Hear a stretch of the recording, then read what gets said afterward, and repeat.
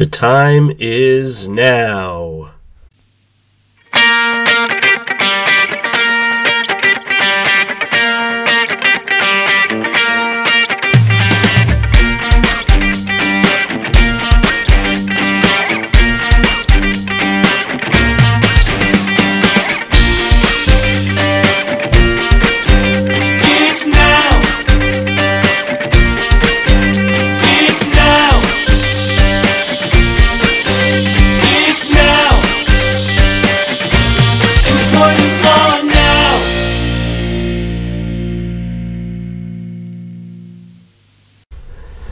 Volume 4, Episode 58. This is Employment Law Now, and I am Mike Schmidt, Vice Chair of the Labor and Employment Department here at Cozen O'Connor. When was the last time do you remember me releasing 3 podcast episodes within a week's time? Really, within about 5 days' time. We had episode 56 this past Sunday, March 15th. Followed the next day on March 16th with episode 57, and here we are with episode 58. 3 episodes in the same week talking about the same issue. That, in a nutshell, just shows how impactful and how significant this whole coronavirus situation is. And when you say that things are changing, if not daily, but also hourly, we really mean it. Because the reason that I keep coming on and doing these podcast episodes, and I really appreciate you listening and appreciate the feedback I've been getting even just this week, the reason for it is because so much has been happening, particularly on the federal government side. President Trump just signed into law last night, Wednesday, March 18th, the Families First Coronavirus Response Act. We've been talking about it for several days as the House of Representatives passed a bill over the weekend. The Senate then took it up, made some relatively minor tweaks to it before passing it yesterday, and then last night President Trump enacts it. It now goes into law, becomes effective 15 days from yesterday, which is April 2nd, 2020. And I wanted to come back on and give you all a very quick executive high-level summary of what the law is and what employers need to know with regard to this law. Before I do that, I did want to bring back one of my special guests who is really dialed in to government, what's going on in Washington, D.C., what's going on with the state levels.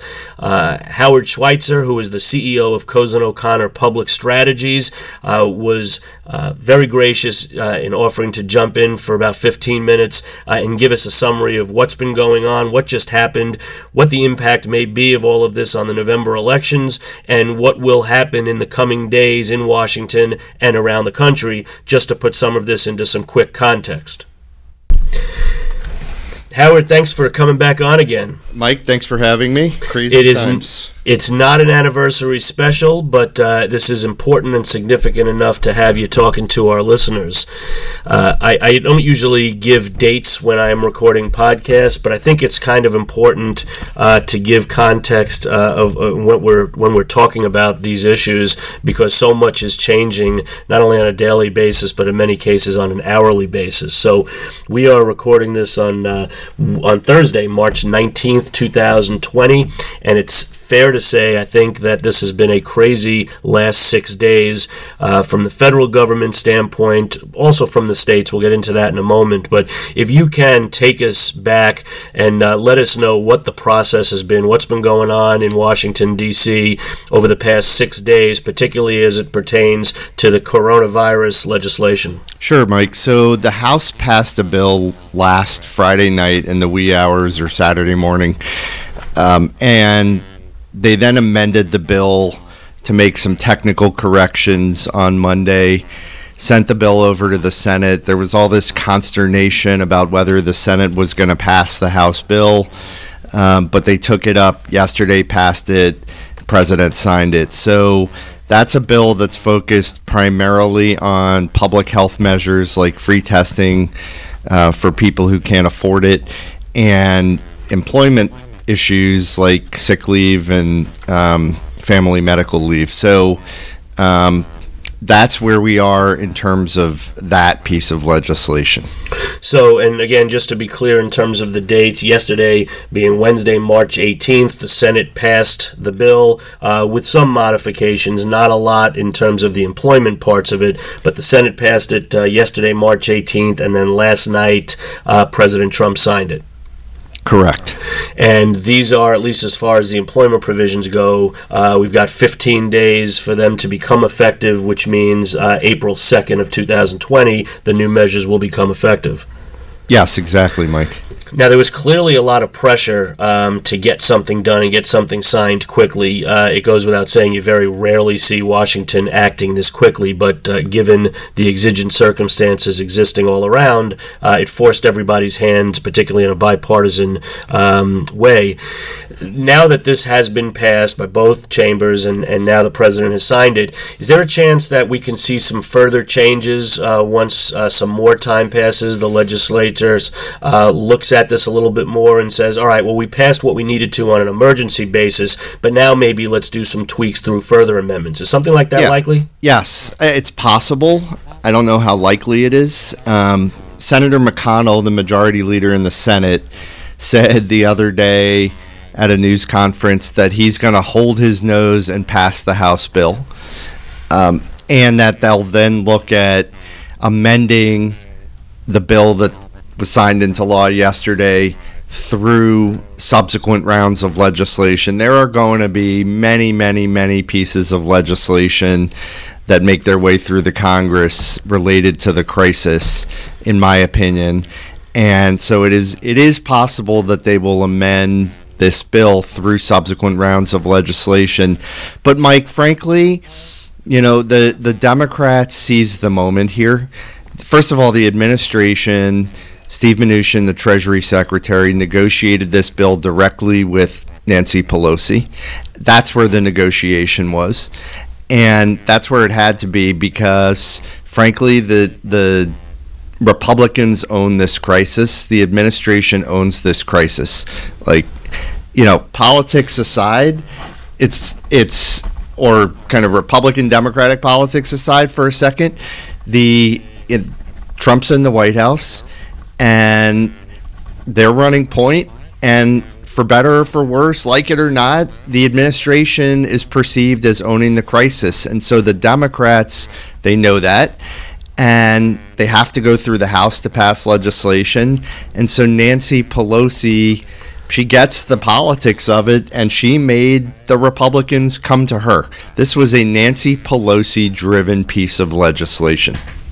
And like so many other things, I mean, at the end of the day, so many people want to say, forget about politics. This is not a time for politics. All we care about are results. People are hurting out there. Let's get something done. Employees are hurting. Companies are hurting. And you just said a moment ago, politics aside, we're already seeing an impact of the whole coronavirus outbreak on politics, whether it's reduced or eliminated campaigning, whether it's moving primaries. Do you think that this all, and I know we're still in March, do you think this will all still have a very real impact on the ultimate prize of the White House in November? I do. I think this is absolutely going to hurt the president. I mean, I've seen estimates on GDP growth and economic impact. That I saw one from Goldman late Sunday that said that 2% GDP growth this year. I don't know how we're going to get there.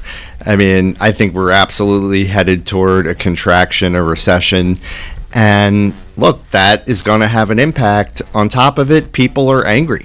People are angry, I think, principally associated with the testing or the lack thereof, and the feeling like the government had plenty of time to prepare for this. It was foreseeable, and they just didn't get their act together.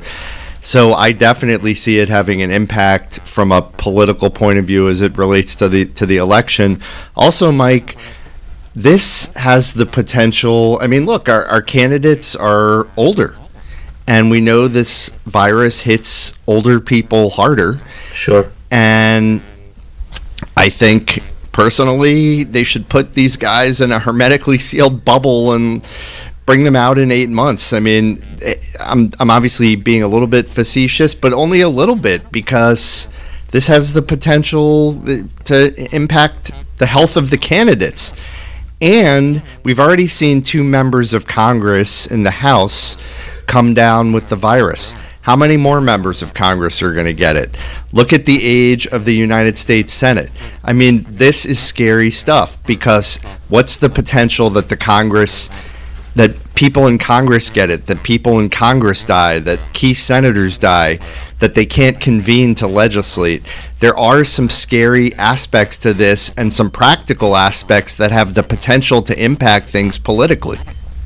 But you do think that this is not just an impact on the Democratic primary season, but this will likely have a real impact on, as I said, who ends up in the White House in November. Yeah, I mean, for all intents and purposes, the Democratic primary season is over. Bernie Sanders lost, and he's going to go away. Biden, I mean, what a remarkable comeback. Biden is clearly going to be the nominee, and he's already on to picking a potential running mate. I think he'll do that sooner rather than later, actually. Sanders needs to get out. The primary's over, and that's a really good fact, by the way. And that's not a political statement by me. It's just really good that we don't have the nomination still in play. We got really lucky in that regard. But I do think from a practical point of view, yes, we'll see how long it goes. People are talking about, wave 1 and then it's subsiding over the summer, and then wave 2 in the fall. We just have to see how things go, but I think it could absolutely impact the election from a practical point of view. Last prognostication question for you before we move on. You mentioned Biden and things being all but wrapped up for him. Do you think he keeps his promise from last Sunday's debate and looks to a female candidate for vice president? No question. I think that he's got this is not going to be an all-male ticket. It can't be in 2020. And by the way, there's speculation on the other side that Trump dumps Pence and puts Nikki Haley on the ticket. So a lot can change, but I absolutely 100% see Biden picking a woman to run with him as his VP. All right, and so let's move on. We'll have lots of time between now and the coming months to talk about politics generally, both on this podcast and the podcast that you host, the Beltway Briefing. But I want to just turn back to the real focus of today, and that is on the coronavirus legislation. I'll get to the key summaries of the legislation that President Trump just signed last night in a moment. But just in terms of process and legislative process, as we say all the time, as you say all the time, this is not just a federal issue, even though the federal government has moved quickly this week, but the states are going through similar processes this week around the country? The states are convening and considering legislation. I would say, Mike, the biggest thing right now on the state level is continuity of operations issues. It's shutdowns, it is disaster declarations, and it is whether a business constitutes an essential business or not. Generally, the orders that are coming down from the governors, the mayors, are saying, thou shalt shut down unless you're essential. So all of these businesses that are kind of in a gray area, not, like for restaurants, it's pretty clear, but we're advising clients literally across the country with respect to whether they need to shut down their businesses or whether they can stay in business depending upon what they do for their customers. So, for example, the security business, are they an essential business? So, banking, those kinds of issues are playing retail. out. Yeah, banking, retail, so many industries right. Fall into that discussion of, what does it mean to be essential or not? Yeah, and look, the states will legislate. The states will have their own recovery packages. But I think that those kind of practical issues are top of mind for everybody on a state level. And then, Mike, back at the federal level, we're on to round 3. So first, Congress passed an $8.3 billion appropriations package to put money out to help with the crisis. Then they passed the bill that we've talked about and referred to as the House bill. They're already negotiating an economic recovery / stimulus package, and the Senate is staying in session. That's beginning with a negotiation between the White House, or a coordination, I guess is a better way to put it, between the White House and the Senate Republicans. They're going to try to take the mantle from Pelosi and drive that piece of legislation. By the way, I don't see it playing out that way. The Senate is staying in session, and if you read the Washington Press, there's the impression being given that the package will happen quickly. And I just don't see it. It's going to be an enormously complicated piece of legislation, a heavily negotiated piece of legislation. If the Senate passes something and sends it to the House there's no way the House passes a Senate Republican bill, in my opinion.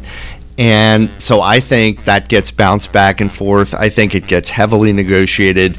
I think maybe it's a series of packages as opposed to a one-time piece of legislation, and I think it plays out over the next 1 to 3 months through a series of measures that the Congress enacts.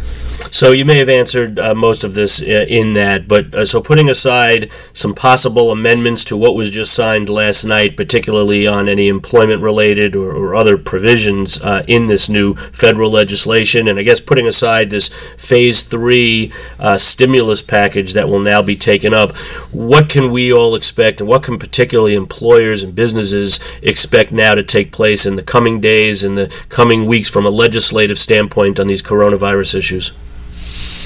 An intense focus on the economy, an intense focus on workers.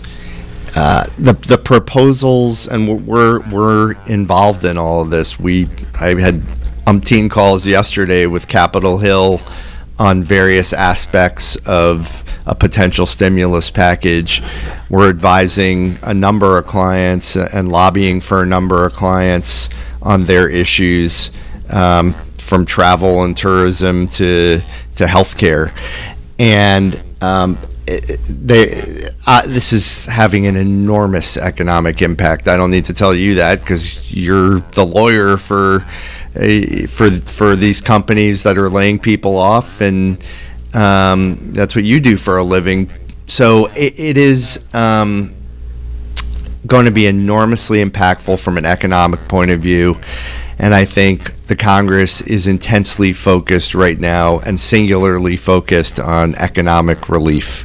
Yeah, it's such a tragic situation on so many levels. Obviously, employees are suffering, employers are suffering, people are worried about the current, people are worried about the future, people are worried about their health, people are worried about the economics of all this. It's significant, it's sad. Hopefully this all ends sooner rather than later. We can certainly hope. But Howard Schweitzer, who is the CEO of Cozen O'Connor's Public Strategies, I can't thank you enough. I know you're crazy with your group in trying to navigate clients through all of this, but thanks for coming on for a few minutes to help all of us understand this a little bit more. You bet, Mike. Stay safe and healthy, everybody. You too, Howard. That was great. I really appreciate him continuing to come on. So let's go through what President Trump just signed into law, at least as it relates to the key employment law provisions. Many of this is the same as when I talked about it in my podcast episode on Sunday when the House passed this bill.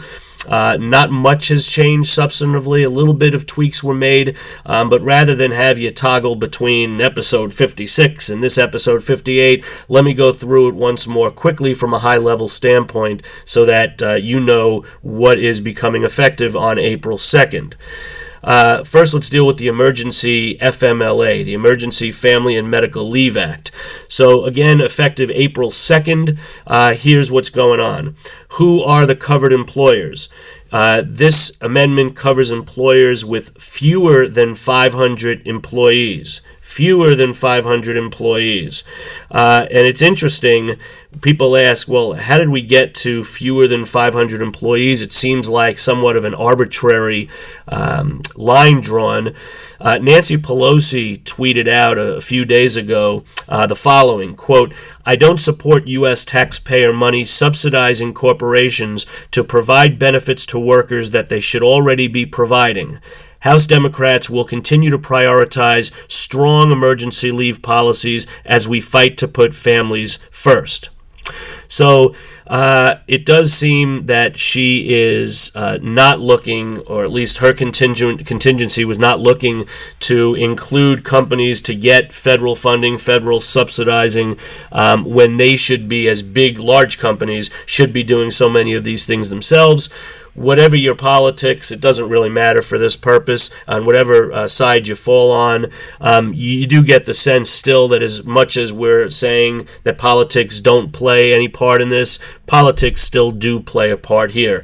But so in terms of covered employers, the emergency FMLA covers employers with fewer than 500 employees. Not really clear yet how that 500 employee threshold is going to be determined, but we will figure it out as the days go by. Perhaps the Department of Labor will issue emergency regulations on that issue, among others. At the moment, since it is a Department of Labor-led issue, it's likely that how those thresholds are calculated will come from how they are typically calculated for purposes of the tests under the FLSA and generally under the FMLA. Public agencies of any size, regardless of the employee count, are also covered by these FMLA amendments.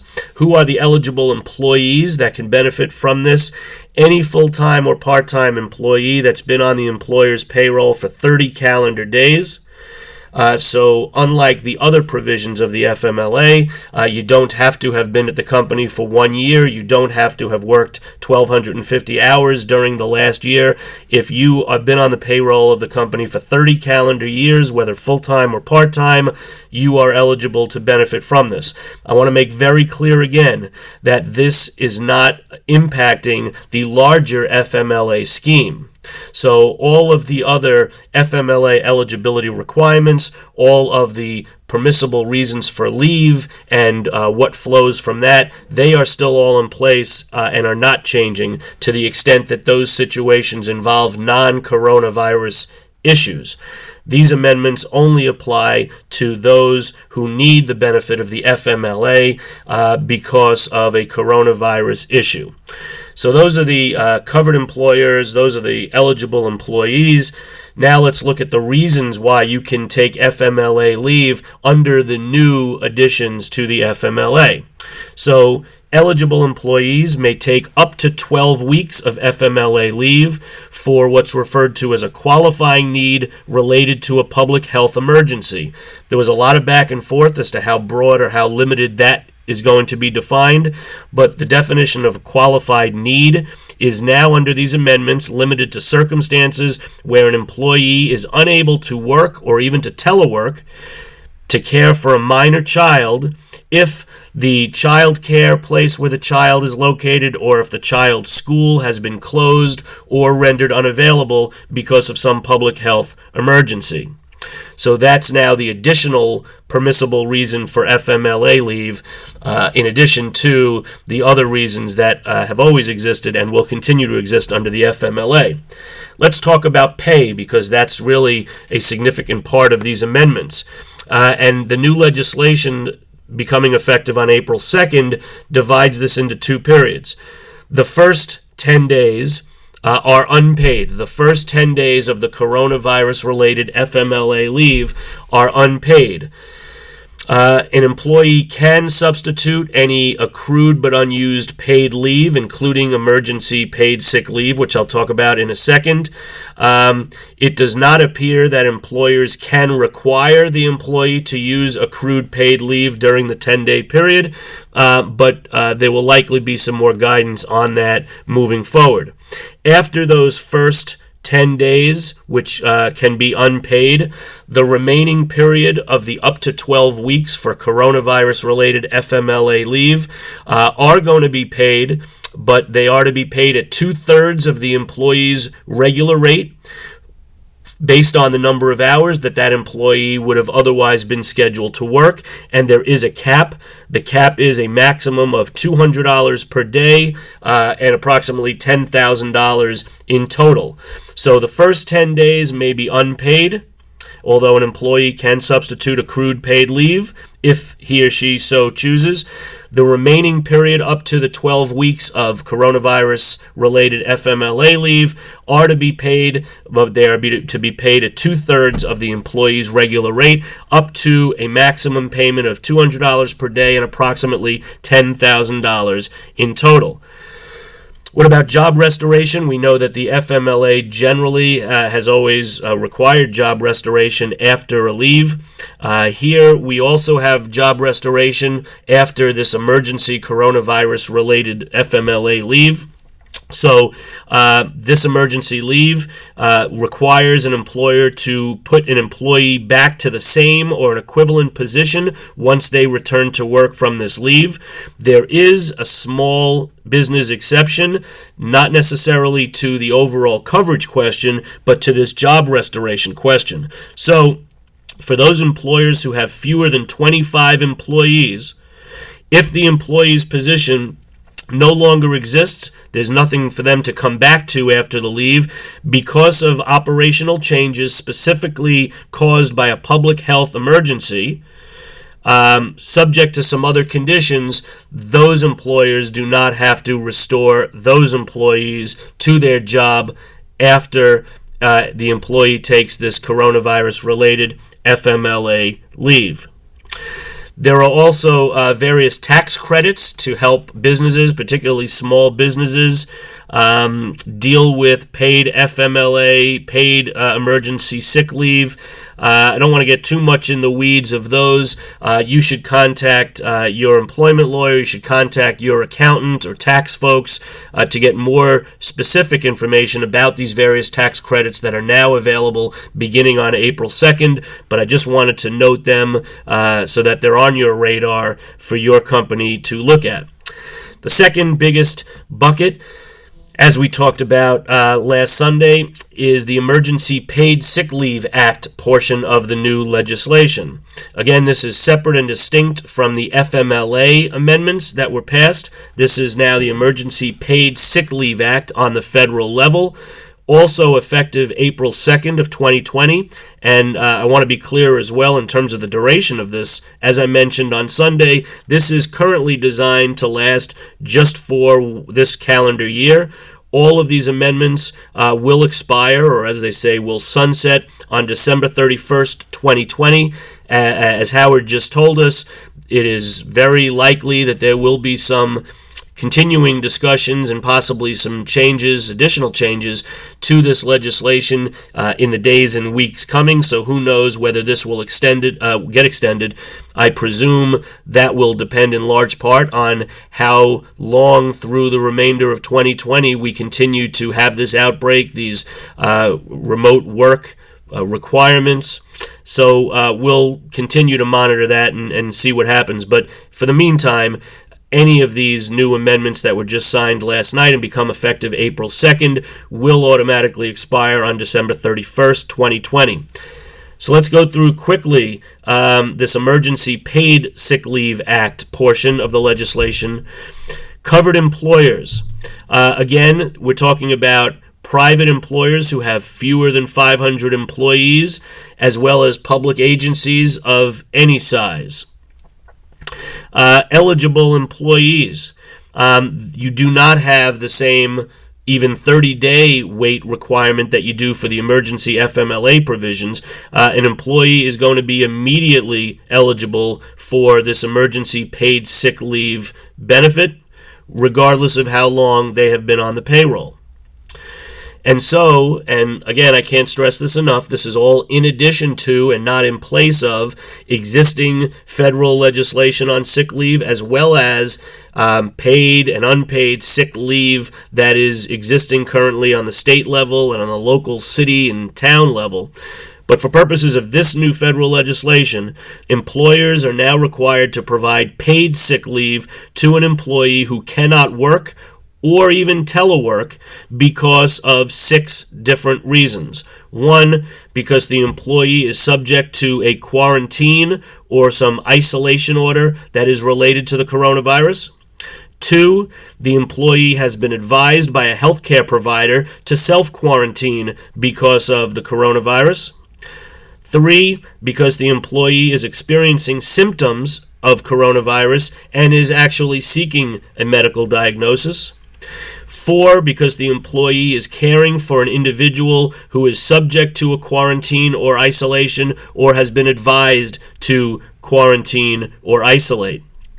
5, because the employee is caring for a child whose school or place of care happens to be closed, or if the child care provider becomes unavailable due to coronavirus precautions and issues.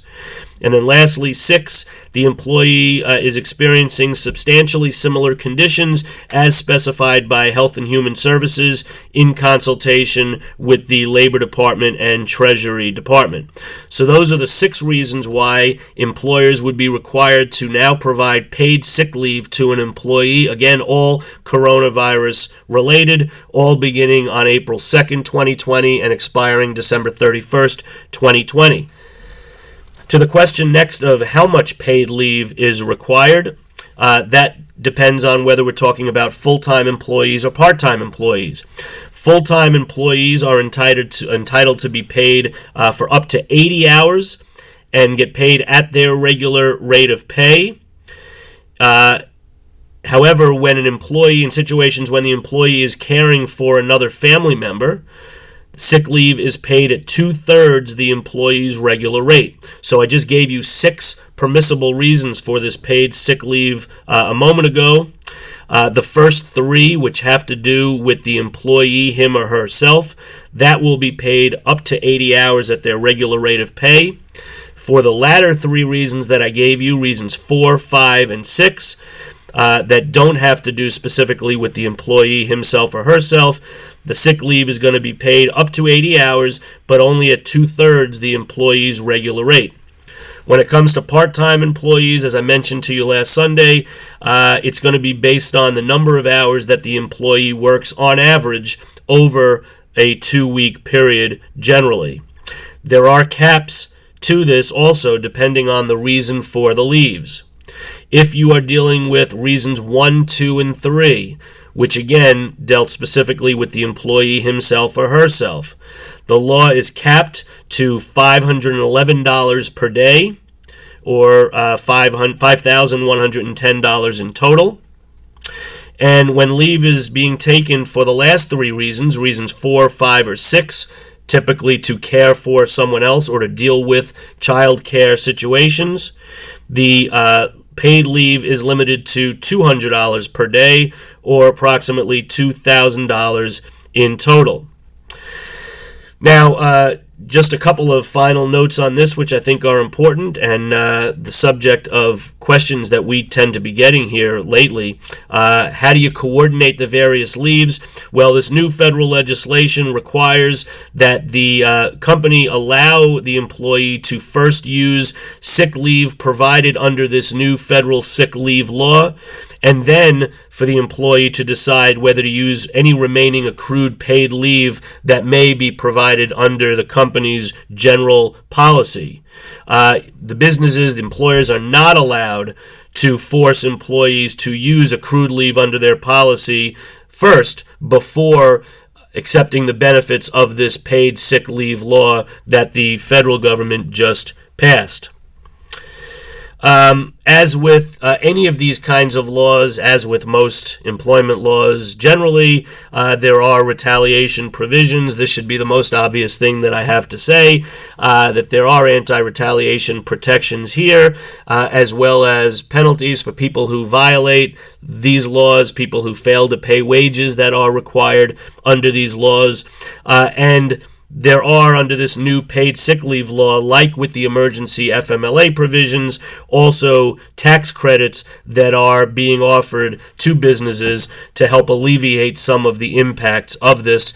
I also suggest, again, like I said before, if you have questions specifically on the tax credit issue, consult one of your employment lawyers or speak with your accountant or otherwise your tax advisors. So that's it at the moment on the federal level. As Howard also made clear, and as we talk about on this podcast all the time, there's a lot going on the state level too. Many states, in addition to requiring certain levels of quarantine, are also passing versions of sick leave, paid sick leave laws. New York, for example, just enacted a significant piece of legislation that is not meant to be in lieu of the federal legislation, but you may have to consult that if you're doing business in New York at all, have any employees in New York at all, because to the extent that the benefits there may be greater than what the federal legislation provides, you may need to provide those additional benefits. And as I said, and as I always say, continue to check your local jurisdictions, speak with your legal or financial advisors who might be able to advise you on what those requirements may be. So I really appreciate you all taking the time to listen here. Lots going on in all different respects, but we will continue to try to keep you updated. In that regard, thanks to over 1,700 of you who registered for my firm's webinar last Friday, March 13th, which was designed to give you a very broad and far-reaching discussion about the coronavirus issues coming from different perspectives, OSHA, the Americans with Disabilities Act, as well as some best practices. If you missed that, you can watch and listen to the webinar by going to cozen.com. We have the link to that on our page. If you just have the time or just want to listen to the audio component of it, in addition to being able to do that on our Cozen webpage, I also rebroadcast the webinar in its entirety, the audio component, just this past Monday, March 16th, which was episode 58. Trying to continue to update all of this beyond the high-level summary I just gave you in the past 40 minutes or so.